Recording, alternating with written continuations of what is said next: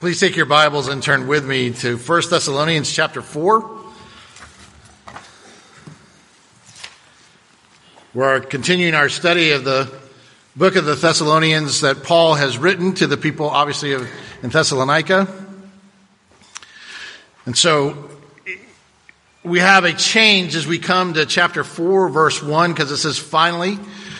So there's a change, and the change happens because, again, if you have been paying attention, Paul has been giving his background to the people of saying, hey, there's a reason why I left so soon and I'm not with you. And that reason is because they ran us out. They have taken a money pledge from someone, and so we had to leave to go to a new city. But the reality is that Paul's and Timothy's and Titus's love for the Thessalonians runs very deep. And so he's writing back to me. He says, hey, these people that are sitting there saying that I don't love you or I don't care, it's not true. And let me show you how I loved you. Let me show how I care for you, how I long to be in your presence. And so he's set that stage, so he's given him the doctrine, but then he starts and changes. He says, now, here's the duty for now how you should live as becomes a follower of Christ. And so there's a switch here that happens. And so it goes from doctrine to the duty, and then he will expand on what does that mean to deal with death in a Christian way? What does it mean to live in relationships? What does it mean to deal with bosses and work in regards to what does it mean to be a Christian? Okay, so that's going to be unpacked as we look. But we're going to look today just simply at two verses because they're rich with an understanding of the basis for us to go on in regard to this. So look at 1 Thessalonians chapter 4, verses 1 and 2. Finally then, brothers, we ask and urge you in the Lord Jesus that as you receive from us how you ought to walk and to please God, just as you are doing, that you do so more and more.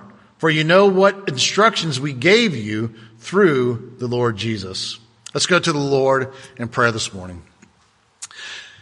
Again, Father, allow your word to wash over us, Lord. May we not just simply read over those words, but Lord, may we be able to unpack just what it means to be urged to live as becomes a follower of Jesus Christ. Lord, that is our desire, to look more like our Savior. So we pray that you would be faithful to that today. Give us ears to hear, eyes to see, and hearts to understand. Lord, may you make these truths run deep into our lives and impact how we think and how we live. For this we pray in Christ's name. Amen. So the first thing we're going to look is we're going to unpack this. And the first thing that Paul does is he urges the people to please God. Now, this first part, I know there's always a struggle. We're tired. We get overwhelmed with things. People are yawning already. People's heads are starting to droop already. I'm going to ask that you stay awake, unless it's specifically for this first part, because I think it's important.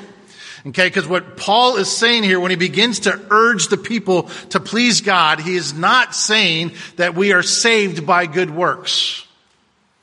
Okay? And this is very important for us to understand, especially in our day and age, because we cannot earn our salvation by doing good works. You are not a good person. I'm sorry to tell you that. You can dress up nice. You can lie to other people around you. You can even do good things according to the world standards. But in the greater course of things, you're not good.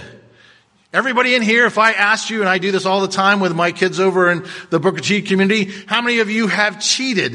And 100% and these are kids that are like 6 years old to 12 or 13 or whatever. How many of you guys have already cheated in your life? 100% of the hands go up. How many of you have lied? How many of you have stolen? How many of you have talked back? How many of you thought ill of someone else? And I guarantee you that if I did that, and I don't want to embarrass you, but 100% of the hands would go up in this room as well. But the reality is we cannot earn salvation by doing what we think are good works. So we have to be very, very careful, because a lot of times, especially Christians, want to veto the law altogether. So they say, well, we're saved by grace through faith, so we don't have to worry about works at all. No, that's not true either. So we have to make sure that we get this right. So we can't earn salvation by doing good works, but there are also people who believe that, oh, well, I'm saved by Jesus, but I still have to do good works for him to love me. That's not true. We don't have to do anything to earn God's love. It's not Jesus plus something else. See, it's through Christ alone. And because we are saved through Christ alone, then Paul now says, now I'm urging you, as you have received Christ, as you have been saved by Christ, I urge you to now live as becomes persistent to the followers of Christ. And what he does, he says, I want you to have this understanding. It's a heart issue. It's a heart issue. And the heart issue says, let me give it to you this way. Many of us have, at least I'll make it personal. There were some times, very few times, but sometimes that I would get in trouble as a child. Okay? Now, the way my mom dealt with this was she would say, now, Jeffrey Wayne, and she used the full name, Jeffrey Wayne, you go to your room and wait till your father comes home. Now, I knew exactly what that meant, because back in that day, that meant as soon as my dad got in and he heard the story from my mom, he would ultimately enter my room already taking off his belt. He would proceed then to spank me. And then what was his response to whoever I did something to, and it was probably mostly to my sister? Now go and apologize and say you're sorry to your sister. Now here's what I want you to pick up. How do you think I went and asked for forgiveness from my sister? Or said I was sorry? Sorry. Sorry. Are you really sorry? Yes. Now, what parent in here thinks that I was really sorry for what I did to my sister? I was sorry I got spanked. I was sorry I got caught. But I wasn't sorry for what I had done at that moment. Now, hopefully, at some point I really did change. And at the core of my heart, I went back and actually truly apologized to my sister. But here's the reality. A lot of people settle for the status quo in regards to spirituality. I'm saved and that's enough. It's not enough. Can people see that your life is different because of Jesus Christ? And so it's a hard issue. And so what Paul does gently, he says, I want you to get to a place in your life where you're pleasing God, where that is your sole desire. Now, he does it in such a way when we use the word urge, the purpose is we have to ask the question, is that for punishment or to strengthen? It's not to punish. And then we all understand, again, if you've ever been a part of a sport or something like that, there's coaches who punish you by making you do things. But there's others who teach you and to teach you and strengthen you so that you're ready and prepared. And that's what Paul is doing here. He's saying, I want you to be strengthened to live a life that you're called to. So again, when you're tempted to stand for the spiritual status quo, he's saying, I want you to strive further. Let's see what the scripture says. This is what Paul says in that, what Neil has already read to us. Not that I've already obtained this or am already perfect. We're never going to be perfect on this life. So what do? But I press on to make it my own because Christ Jesus has made me his own. Brother, I do not consider that I have made it my own, but one thing I do, forgetting what lies behind me and straining forward to what lies ahead. I press on towards the goal for the prize of the upward call of God in Christ Jesus. That's what Paul's telling us to do.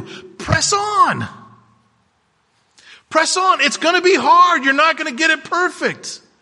Stop worrying about what you haven't done or what you failed to do. Keep moving forward. There's a great quote, and I don't remember where it's from now, but someone said, if you find yourself in hell, don't stop. Get through as fast as you can. Keep pressing forward. Keep running back to Jesus.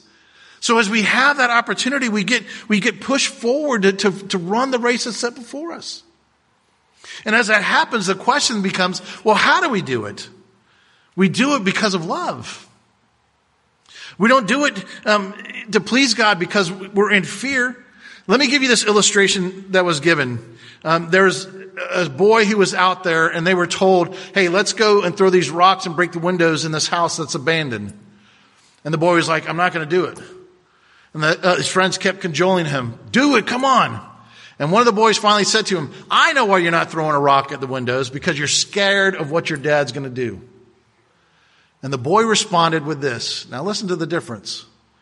I'm not scared of what my father's going to do to me. I'm worried about what these actions that I would do to him. Big difference. That's a child who understands that he wouldn't malign his father's name because of love, not because of fear.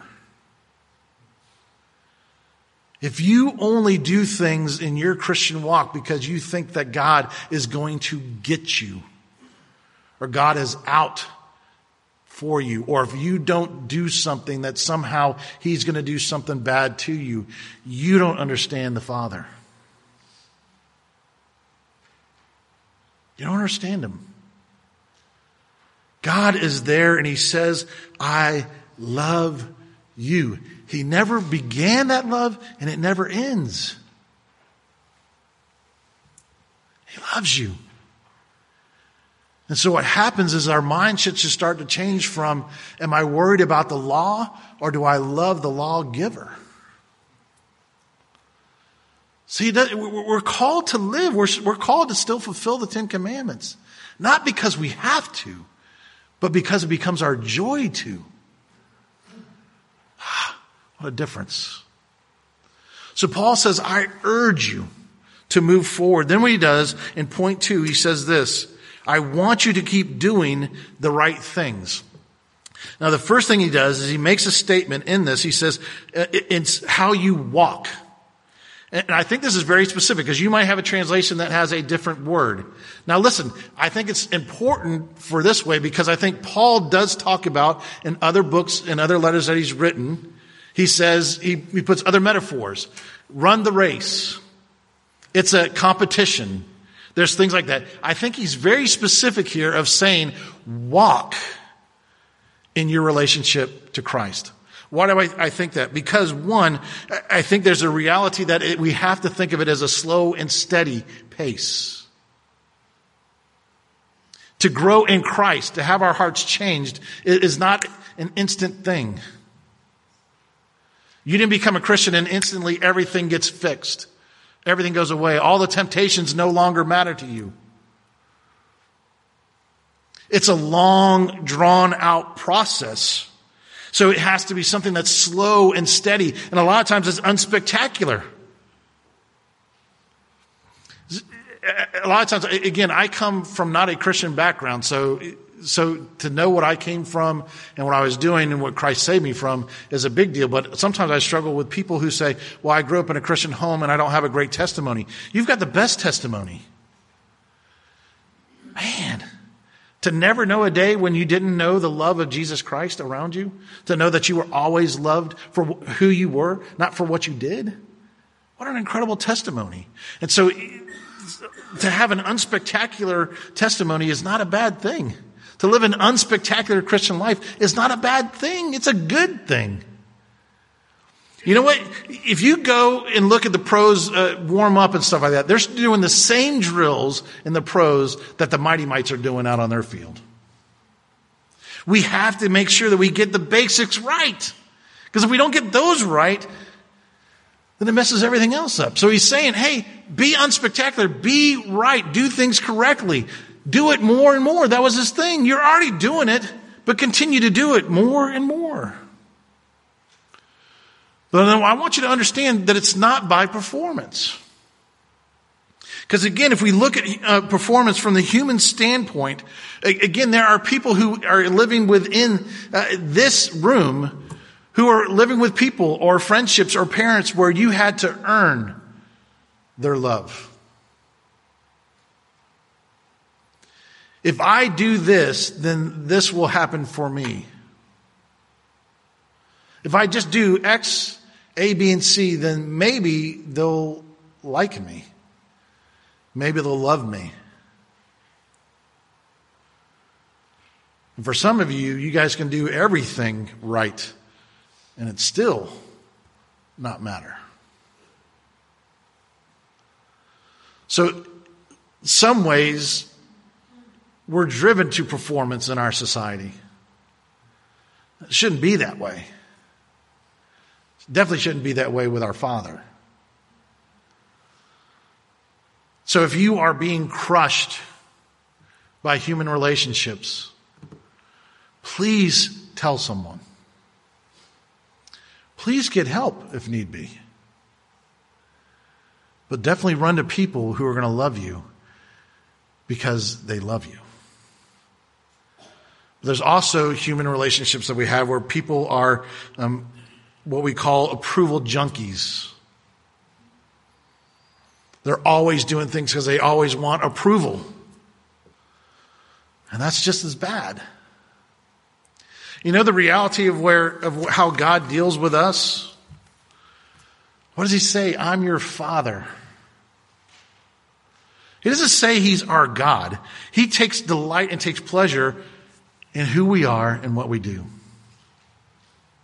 You can't, when my children do something, I can't hide my pleasure. I can't hide it.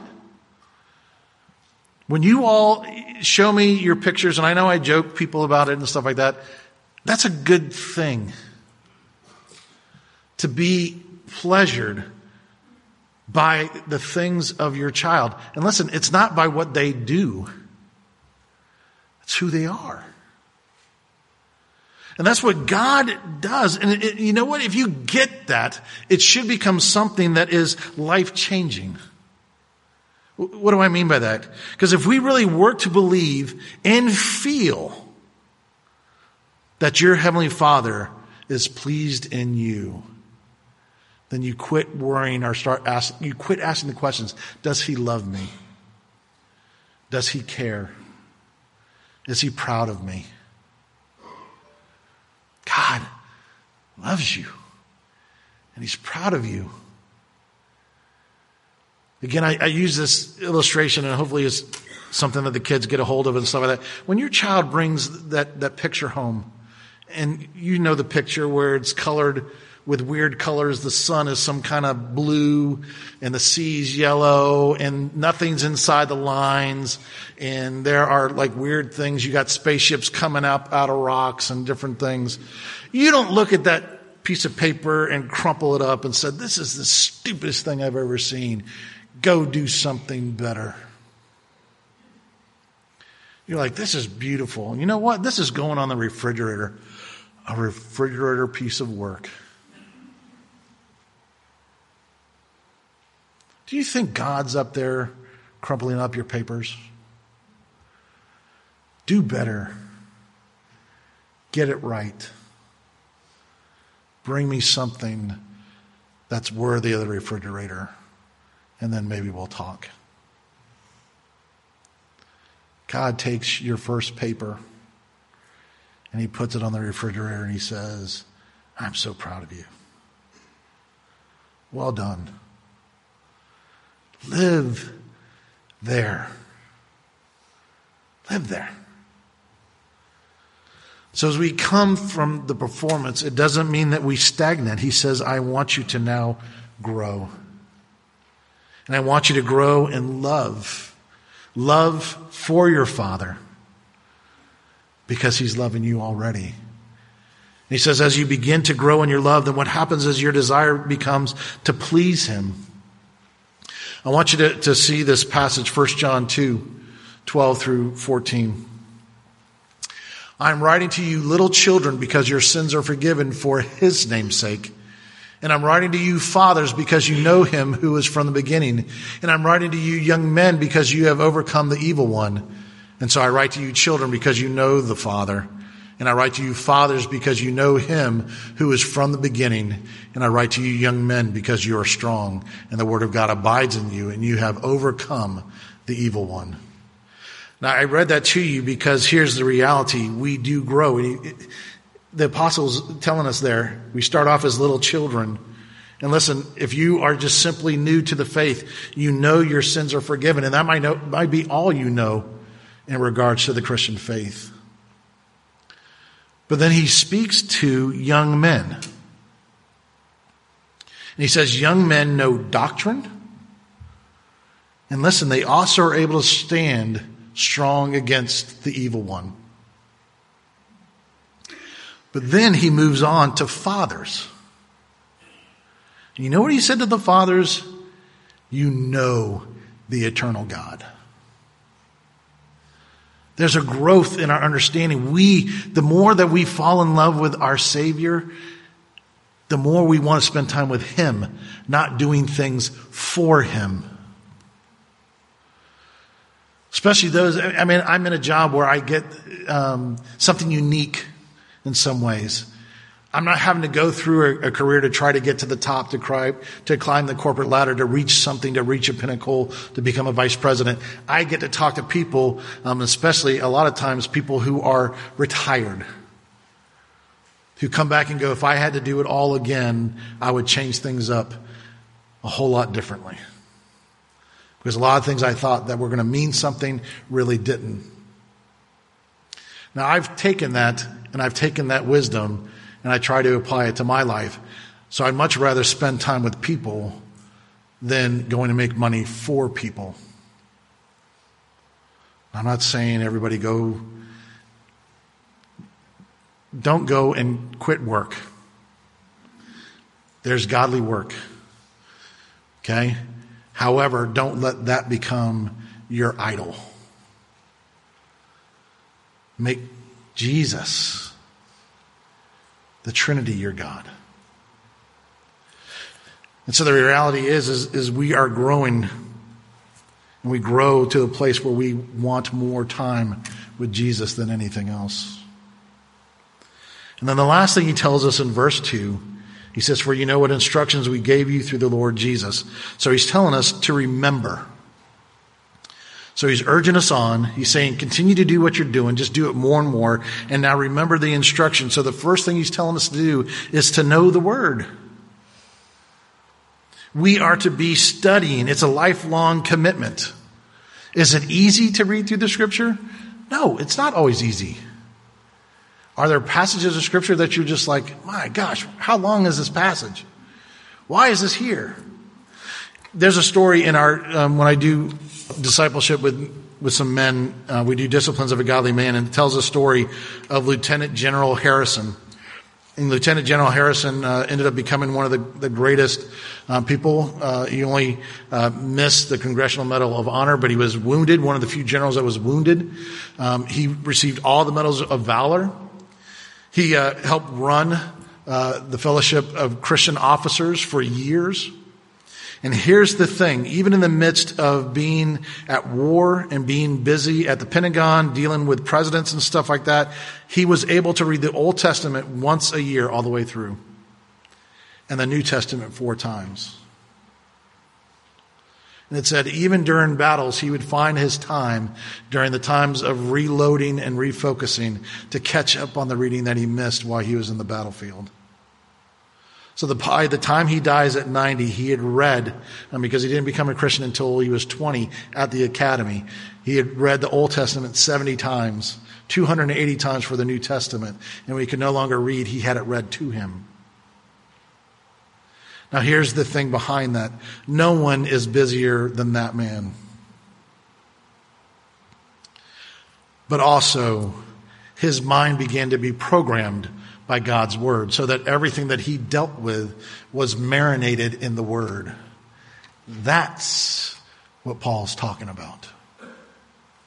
So whether you're an engineer, whether you are a school teacher, whether you're a mom, whether you're someone who's retired, you should do that from the thinking of, how does Christ want my mind changed by the gospel as I do my work, as I take care of those who I'm called to take care of. So he says, remember that you've taken this word, you know the word, and again, it's authoritative. It's not optional. Don't be like Thomas Jefferson. Don't go through your Bible and rip pages out. Don't just read the books that you like. Read the whole of God's word, because he's telling you what you need to do it. But it's not enough just to know the word. He says to also be doers of the word.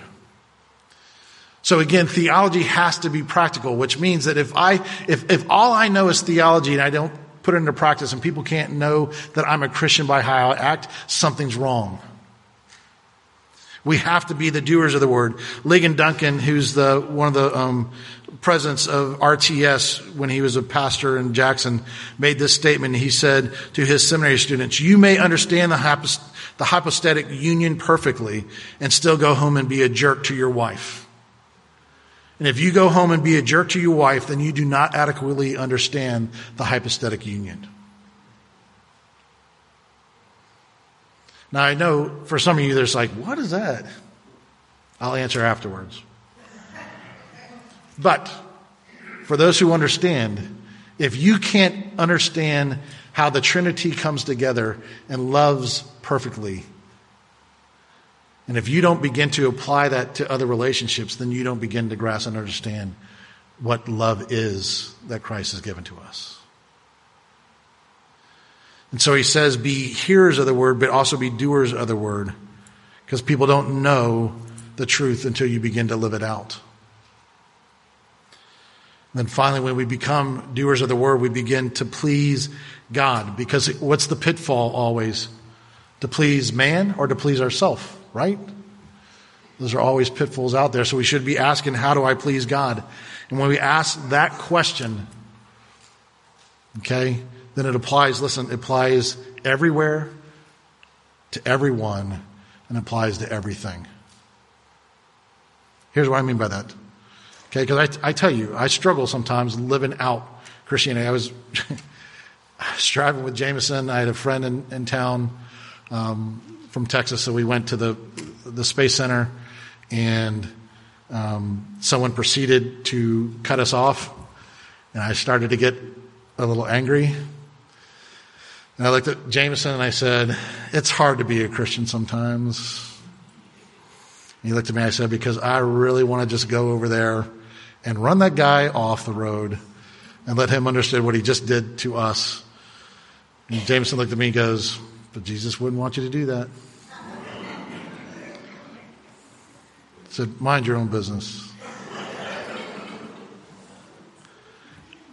Loving Christ and being a doer of the word applies everywhere, to everyone, for everything. So be encouraged and hear Paul's words again. "Finally, brothers, we ask and urge you in the Lord Jesus that as you receive from us how you ought to walk and to please God just as you are doing, that you do so more and more. For you know what instruction that we gave to you through the Lord Jesus Christ." Amen? Let's pray. Heavenly Father, again, sometimes easy words to say, hard words to put into practice. Lord, may we be a church that just doesn't study the word, but Lord, may our hearts be so changed and our minds and our thinking be so changed by the gospel message that we become doers of the word. Not because we have to, not to earn your love, but because of your love, we do good works to your glory and honor. And we do this more and more as we grow deeper and deeper in love with you and in our Savior, Jesus Christ. For it's in his name that we pray. And all God's people said,